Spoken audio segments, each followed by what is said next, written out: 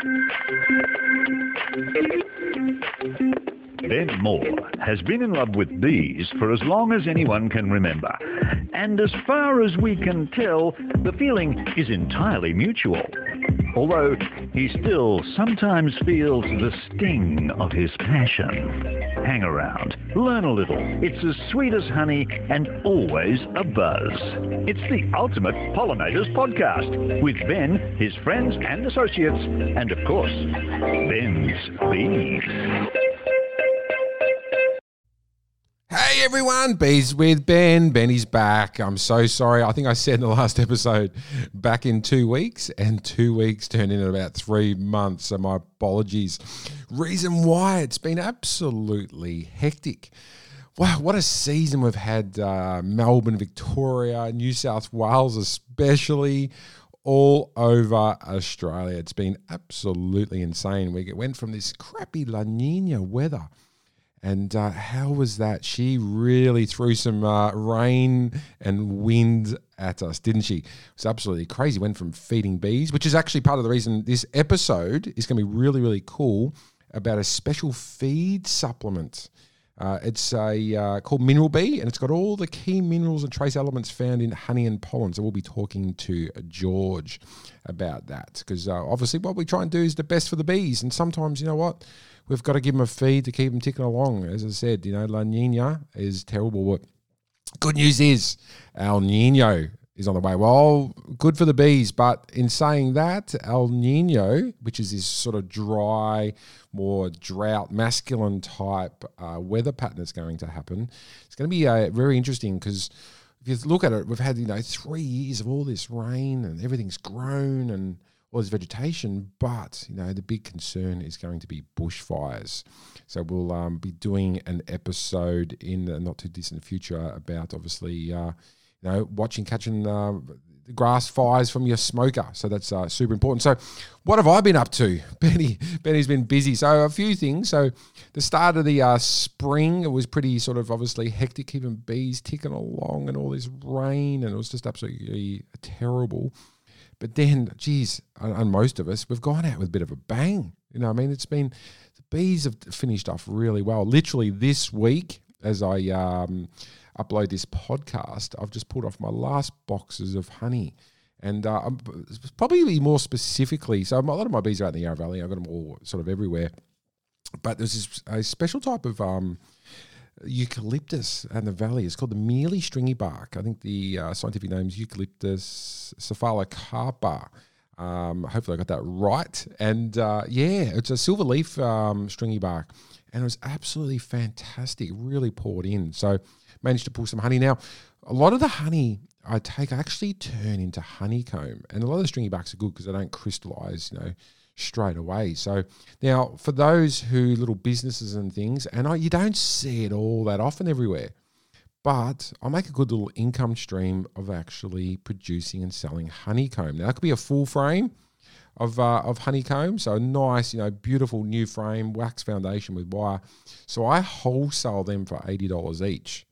Retail's $100 each, and you may be going, Benny, geez, that's pretty hexy on the price, but I tell you now, I sell lots of them.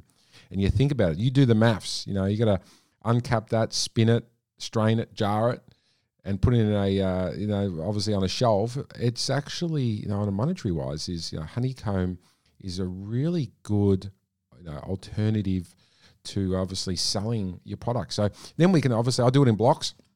Little trick that I do, cut it into those 400 gram containers. Now, obviously, when it crystallizes, it looks a bit ratty. So a little trick that I do, I've got a couple of freezers that I actually will freeze that down. Now, it doesn't denature all the good stuff because it's frozen, so it's not a problem at all. But it actually stops that crystallization process, because the biggest sales of honeycomb that we get as beekeepers is usually start of spring. In the winter, start of spring, especially people with hay fevers and that type of thing. So I can then pull them out, thaw them out. Only takes a few hours. They thaw out, and then it's beautiful, fresh honeycomb. So a little trick. If I was to leave it on the shelf, it'd be crystallized. And when your honeycomb goes crystallized, it looks ratty. People don't like it because obviously it's got that sandy sort of texture to it, and it's not as good to actually to eat. So little trick there with honeycomb. And the other thing is too, I plan on doing this, but it's just, I'm sort of feel like, when you're running bees, you're pulled in every which direction.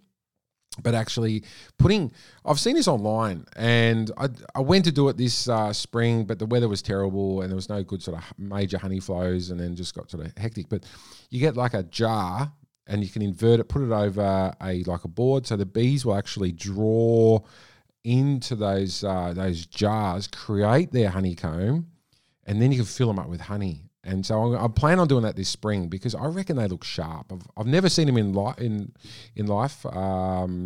It's usually honeycomb, chunk honeycomb, I think what the Americans call it, where it goes into the jar and then filled up and you get these pieces. But I think allowing those bees, it's like artistry. It'd be absolutely incredible. So little trick, and people would love that. As a gift. It wouldn't be cheap, obviously, because of the time frame and actually doing it. So wouldn't be cheap at all. But another little side thing to do because and it's fun. How fun! It'll be absolutely fun. So that's on the agenda for this spring because we'll have some good weather.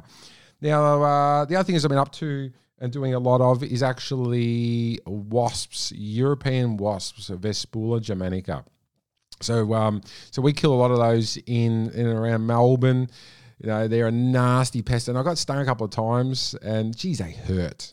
Bee stings don't bother me at all, but geez, they absolutely hurt. Really, really pack a punch, and really, nasty thing. So we kill those. The city slickers. Don't know the difference between a European honeybee and a European wasp, which is understandable. They do obviously look different, behave different, but for those who don't know, so we actually do those. So there's been lots of those now. They start the last couple of weeks, probably for another couple more weeks, they sort of can give your bees a bit of a hard time. So having small entrances now, especially coming in the winter, so those bees can guard that entrance is super, super important. Now, the other thing is too, with European wasps, is they've got a very small foraging radius, only about 150 metre radius. So it's very small. So trying to find their nest, if you can smack out that nest, is definitely really good because they're so invasive. They spit out, I can have up to 50 queens, and if less than 10% of those survive, they actually grow exponentially, and they like that warm weather. So it's going to be a busy season with this El Nino ahead. Anyway, so that's pretty much what I've been up to, and just thank you for everyone for the messages and thinking, Benny, where you been? So really appreciate all of those, and got some really cool episodes coming up. Soon we'll have Victor from Hive IQ talking about the hives that he's making here, Australian-made hives, which is an alternative to Lyson and Paradise hives, but Aussie-made, and with some really cool features. So got a few good episodes lined up. The guys, Simon down at Steritech, with gamma radiation, So actually, sterilizing bee equipment, bee boxes, frames. So that's going to be a really cool, absolute cool episode. So we've got some really cool ones ahead, and hope everyone's been well and their bees are all prepped for winter, and enjoy this episode with George.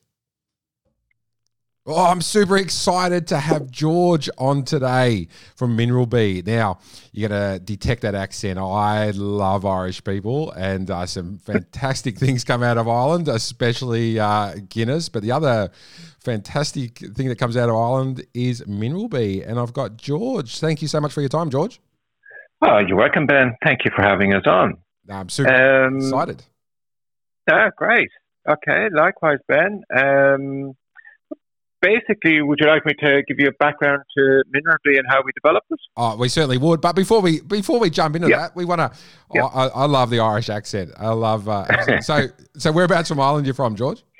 I'm from a place called Limerick. It's on the western seaboard. So it's a small town. It's not a very big town, but I grew up there. Started my beekeeping career there.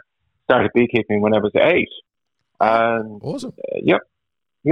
Started. Always had an interest in bees. My next door neighbor was a beekeeper, and I used to be fascinated seeing this guy in his bee suit opening up the hives of bees, and he'd occasionally give us a old-fashioned section of honey, which is the little wooden square box that they used to produce honey in back then. And my parents bought me a hive of bees when I was 8 for my 8th birthday, and I became interested more and more and more in bees, and yeah, I've been a beekeeper ever since. That's awesome. Now, obviously, keeping bees in Ireland is a little bit different to It bees in is. Australia, isn't it? Yeah, it is a totally different ball game.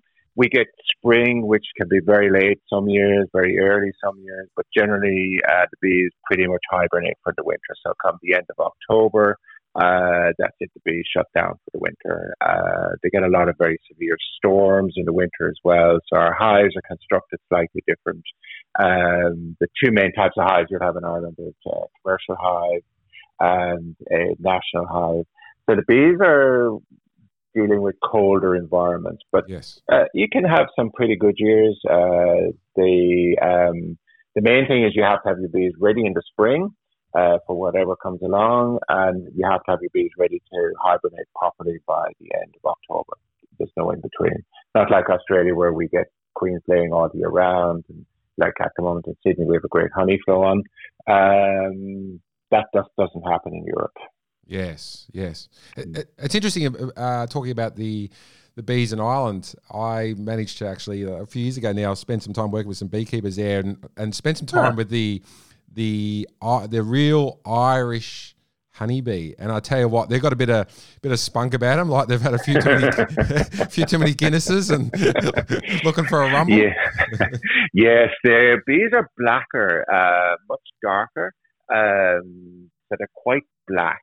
Yes. The bees are just that little bit, I suppose, adapted to the environment more.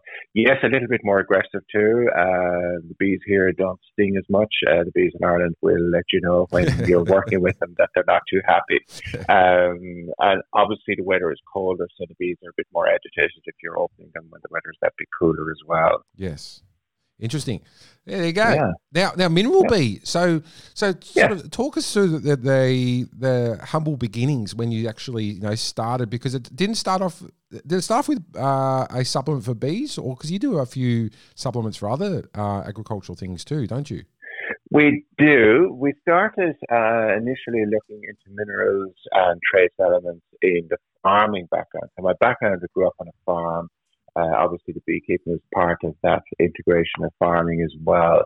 But I started looking at really wondering from the beekeeping point of view why some bees develop and overwinter better on honey versus bees that are just fed sugar syrup. And it really led me to look at the analysis of honey.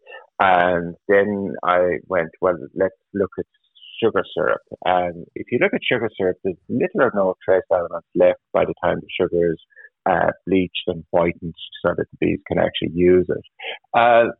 It started me researching and looking into the whole area of why and how we could give something to the bees that would help them have something as good as honey in their feed supplement. And again, back to the Irish weather, you have to feed your bees going into winter. There's absolutely no way they get sufficient stores. So slowly looked at the research, developed a bit of a knowledge of the analysis of honey, then went and had a look at the analysis of the sugar syrup and started to see the gap was just vast. There was almost little or no minerals whatsoever or trace elements in sugar. I set about trying to figure out how we could actually do something to supplement the sugar syrup feed for the bees. So looked at various minerals and trace elements. A lot of these are actually synthetically produced. So we didn't want that. We wanted to keep something that would be totally natural and organic for the bees. So working with the agriculture side, we finally found that taking ocean minerals, and it's a reasonably complicated process of getting the minerals out of the seawater without actually destroying the minerals and trace elements. Okay. So we don't brew the product, because once you brew something, which a lot of the supplements are out there are actually brewed, once you actually brew something, the minerals and trace elements have a natural deterioration from the day they're brewed. So we wanted something that would be stable and last a long period of time, obviously in the hives, it overwinters with the bees, and it's a natural product. So what we ended up doing is developing a product from concentrated ocean minerals, which mirrored honey and pollen. And that allowed our bees to actually take a feed of sugar syrup or even drinking water, and they had all of the essential minerals and trace elements in their feed and in their drinking water. Like if you take the development of the hive of bees, the biggest drawback that bees have is the lack of minerals and trace elements in pollen. So we know in the start of the year and in the end of the year, bees are collecting pollen quite heavily. Obviously, the hives are growing. In the winter, they're storing pollen and honey, and they're storing that for the spring, so that when the spring comes around, they have a supply to start building the colonies.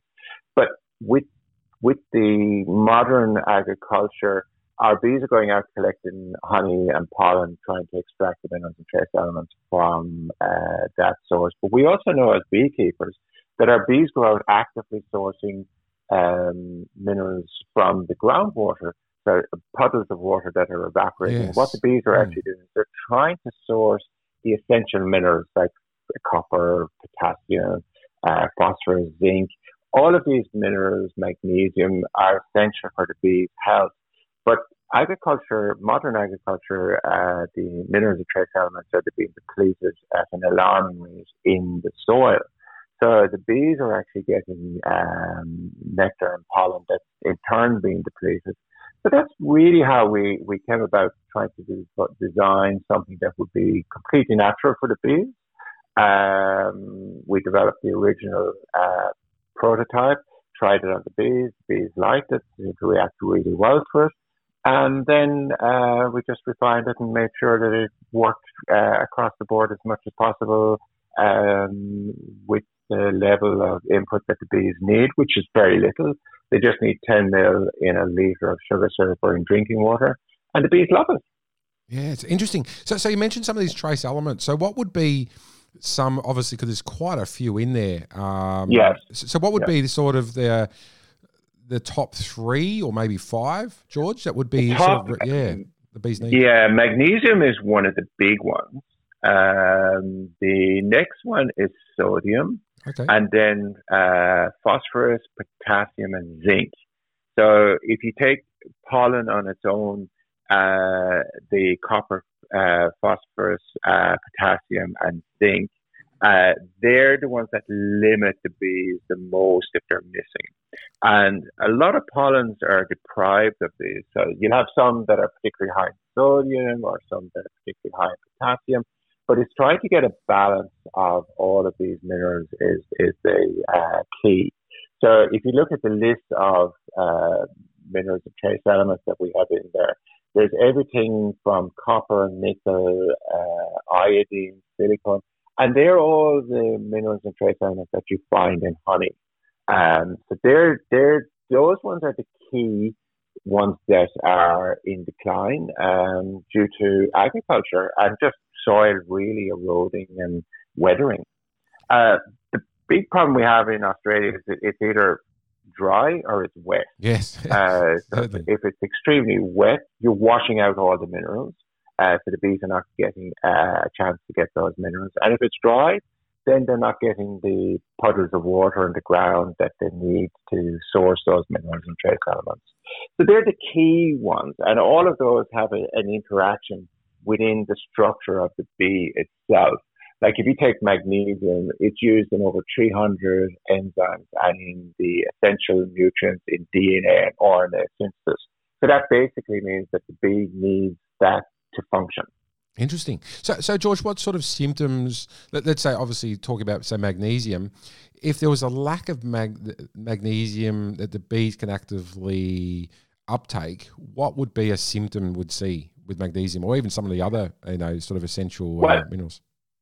It's really going to stems back to the overall health of the bee, but it also stems back really to the brood production. So if they're missing any of these elements, either the queen is going to reduce her laying, which in turn is going to lead to the colony being weaker. So it all really is a complete circle. So if the bees aren't getting enough of the particular minerals and trace elements that they're missing, their level of brood production starts falling back, which in turn obviously weakens the hive, which in turn affects the crop of honey you're going to Interesting. And now, obviously, sometimes people like making a cake that we put too much vanilla extract in or something. What are the negative aspects of putting too much of a good thing? Is there any sort of negative aspects? What we've done is trial and error. So they'll reach a point where the bees will go, no, this is too strong. And that's about 45 to 50 mil per litre, which is quite a lot. Okay. They'll still take it down, but they just seem to go, look, I've had it off of that. 10 mil seems to be the happy medium. Okay. There's absolutely no hesitation with taking that quantity in. So it seems to be the right level, and it seems to match the closest we can find to the level that they would have in honey. So that's where where the bees themselves would be at.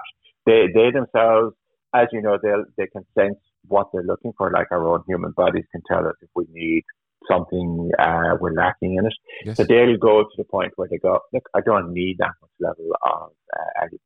It's very interesting because obviously this is not sponsored. I mean, I've been using your product for probably more than 2 years now, but we had a conversation that I said, obviously I use another great Irish product being Hive Alive.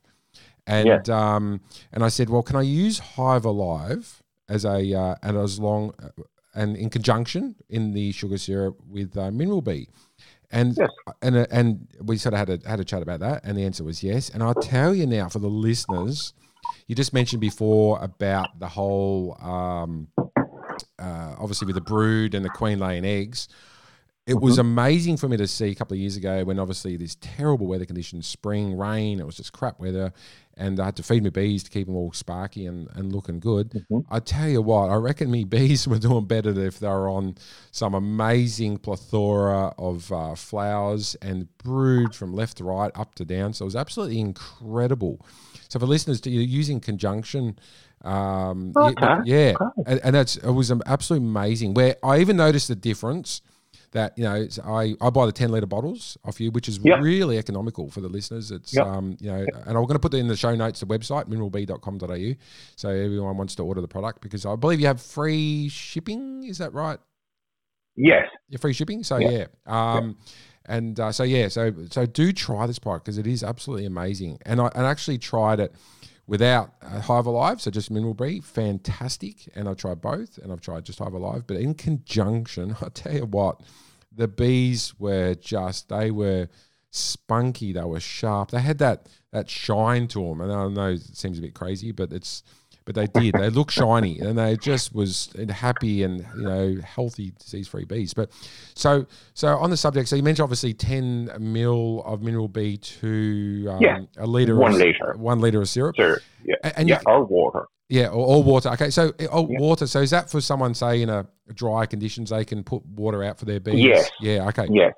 So the bees are actively sourcing the minerals and trace elements from the water. That's why people with magnesium pools find bees going in there, because they're trying to get minerals from the water in the magnesium pools as well.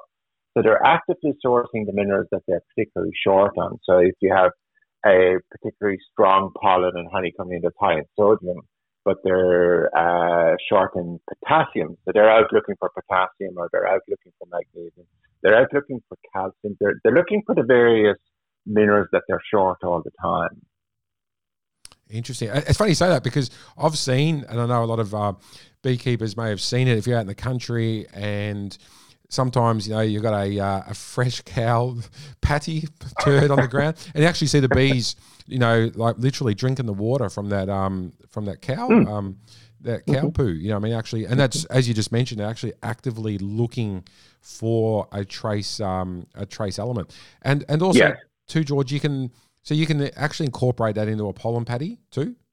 Yes, again, it's the same. 1 litre equals 1 kilo, basically, is the way to look at it. So if you're mixing up a kilo, you can mix it through your pollen patty and just put it on the hive. Interesting, absolutely incredible. And so with now, how long we sort of probably going back a little step here. Yep. So Mineral Bee as the company, how long have you been in business for? There, George? It took about 5 years to develop it properly. So we developed it when we were in Ireland, but we actually didn't launch it officially till we actually moved back to Australia. So we've been over in Ireland for work for a couple of years, and then we moved back to Australia. So we launched that just over 3 years ago now, officially. And currently we have production here in Australia, in Ireland, and in the UK. So we've just started to expand our European base as well. That's fantastic to actually see it sort of being launched globally. So that's brilliant. And so and you're based in, is it New South Wales, George? Yes, we're based in the beautiful northern beaches in Sydney. Ah, beautiful. That's a contrast to Limerick in Ireland. It's a big contrast. It's a totally different way of living. It's such an amazing country. I get up here, thank God, every day for such a beautiful environment. It's just such an amazing place to live. It is. And winter here is just like summer back in Ireland. That's a good way. What about the sun? How do you go with Love the sun? Love the sun? Love the sun. Love the sun. Can't get enough of it. Absolutely love it. And George, what about so we've got the mineral bee. Is there any other products that you're developing for bees or any for any other agricultural animals? Agriculture, we've developed a plant food. And again, that's back to the whole minerals and trace elements. So a lot of people would be aware that apples, say, for example, don't taste like they used to anymore. So if you take an apple, now it may not be 100% accurate on the quantity of apples, but there is a huge amount of research out there that goes like 1960, if you ate an apple, to get the same minerals and trace elements from that apple today, you have to eat something between 14 and 16 apples. Oh, wow. Some of the minerals in our soil that the World Health Organization are actually becoming quite concerned about are depleting at such a rate that we'll be basically eating bulk. There won't be any food value in our food if they don't do something to enhance the natural value of the soil. So the soil is being depleted to intensive farming and the lack of natural organic products going into the soil. And this is what's having a knock-on effect. So this is how I've ended up in this area, really, is by researching what's happening to bees. And coming back to bees, in America, there's papers now starting to emerge where they're showing that some of the colonies that are collapsing with food, plenty of stores, they're looking at it and going, why is this happening? And some of the research is now pointing to the fact that the bees are actually malnourished even though they have food. Interesting. And okay. It's very, very concerning from the insect point of view, the plant, and us as humans, that all of these minerals and trace elements are just so interlinked. And we need only be missing a tiny quantity of one for the rest to have a problem. So, as I said before, I grew up in a farm. We used to grow turnips, swades. Yes. And in Limerick, it's particularly short of boron. But if you grow turnips without adding some to the soil, the turnip grows perfectly well. But when you cut it in half, it's hollow in the middle. Oh, wow. It's just an outer shell. But you add a tiny amount to an acre of ground and you just spray on the boron dissolved, your turnip grows perfect. Yeah, interesting. Something so small. So this is what's happening. Yeah, so this is what's happening with the bees as well. The bees are actually also suffering the same fate because they're not getting a balanced availability of the minerals and trace elements as are humans. Absolutely fascinating. Absolutely incredible. Something so small like the boron, and the turnips just are just hollow. There's a little graph that people, if they have a chance to have a look at, it's called the Liebig barrel, and that's basically a scientist in the agriculture field where he looked at minerals and trace elements, and he said basically it's like having a barrel, but you put a little hole 3/4 ways down, and that mineral is missing at that point. The barrel empties all the way back to that point. So it's a bit, really, it's a very clear way of seeing that without all the little bits, the barrel doesn't operate properly. Wow, Absolutely fascinating. And now conferences, last question, George. So you go to some of the beekeeping conferences. You got anything coming up? Got a stall there people can see? No, not at the moment. We were hoping to get to the one in Europe, but COVID didn't really help that one. Yep. So we haven't anything planned just at the moment for the next couple of months. But yeah, okay, cool. Because I met you face to face. That was the one in where was that? That was Sydney. Yeah, that's right. That was Sydney. Yeah. So it's awesome. So once again, I'll put your website mineralbee.com.au in the show notes. People check it out. As I said, it's not a sponsored at all. I've been using this for over a couple of years now, and great results to actually try this product. They're absolutely amazing, and it's been fantastic, George. Really appreciate your time, and look forward to seeing you at the next conference in the not too distant future. Thank you, Ben. Appreciate it. And if anybody has any questions, please feel free to jump on the website and send us any questions. I'm more than willing to talk to you. Awesome, fantastic. You take care and enjoy that beautiful weather. I will do. Thank you, Ben. Take care. Thanks, George. Take care. Take care. Bye, man.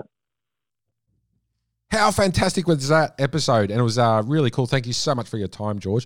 What was interesting as well, just off air, we just sort of touched base on talking about the V words with George and Varroa.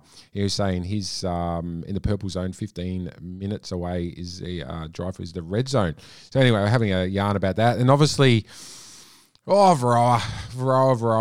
Interesting. Now, I'll get my hats off to all the workers, the DPI, RBIC, I'm going to hats off to them, the volunteers especially, doing their best that they can to actually try and control Varroa. So that's very important to know. Hats off to them. They're doing their absolute best.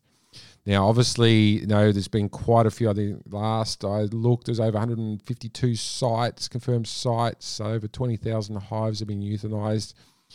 But the general consensus with beekeepers, are they doing the right thing? Are they doing the right thing? So we're going to look at it. Australia, what has it been? Over 200 years since we've had the European honeybees here. It's only, last year, I think June, July, the Varroa have come to our shores where it's quite spread. Beekeepers are very opinionated on it all. But obviously Australia, we're the last continent to actually have Varroa mites. So my 2 cents on it, my opinion. Now, don't think my opinion's right. It is just a mere opinion. Now, I think what we need to do is let's, stop maybe the killing, the euthanizing of hives. I understand why they're doing it because they're trying to control it. But let's look at going, okay, it's education. You know what I mean? Educating people how to manage Varroa. Because every other country, every other continent has Varroa. They do it. You know what I mean? We can do it as well. We can manage the bees with Varroa. So it's super, super important, to actually think about that because it's going to spread. Now, we look at, obviously, the platforms that's happening with controlling the Varroa is, that's based upon everyone doing the right thing. Everyone doing the right thing. But we know humans don't do the right thing. There's could be that one person out of a million who does the wrong thing. And you know what? Let's not throw rocks at them. They may do the wrong thing not knowing. They may not have social media. They may not have the internet. May not have that. But, that's based upon everyone doing the right thing. So looking at that, let's use COVID as an analogy. Now, during that in Melbourne, Melbourne was the most locked down city in the world. How many people were doing the wrong thing? If anyone was following it, and there was a security guard, if you remember that, was doing the wrong thing, spread Varroa. There's a couple of party girls who went across the border. They did the wrong thing, knowing very well what they were doing, but they done the wrong thing. So that's probably going to be the issue, how it's going to spread. You know what I mean? So there's doing that. Obviously, using fipronil poisoning baiting to kill feral hives, good. But what about the negative impact on other species? You know what I mean? Native bees, they're going to take up some of the carbohydrate, sugary substance. They're going to die. So we're going to see a very change in the landscape. So my opinion is maybe we need to shift our focus from killing hives, trying to control it, because you just got to look on the map. You know what I mean? Me, I'm no scientist. You know what I mean? I'm just a humble beekeeper. But it is spreading, and it's spread. It's been here for quite some time. So there are other areas, you know what I mean, where it's there, and it may just be feral hives. So, and obviously the big thing is what's coming up is almond pollination. What's going to happen there? You know what I mean? So then it's obviously, possibly in South Australia, possibly in Victoria. So anyway, but I've got to really super emphasize, hats off to everyone who's working, trying to control it. They're trying to do the right thing. So hats off to them. But anyway, that's just my 2 cents on that. And anyway, thank you once again to all the listeners. And Benny's back. I got some awesome episodes coming up. So thank you so much for everyone's patience. And until the next episode, take care of yourself, take care of each other, and take care of those bees. Bye for now.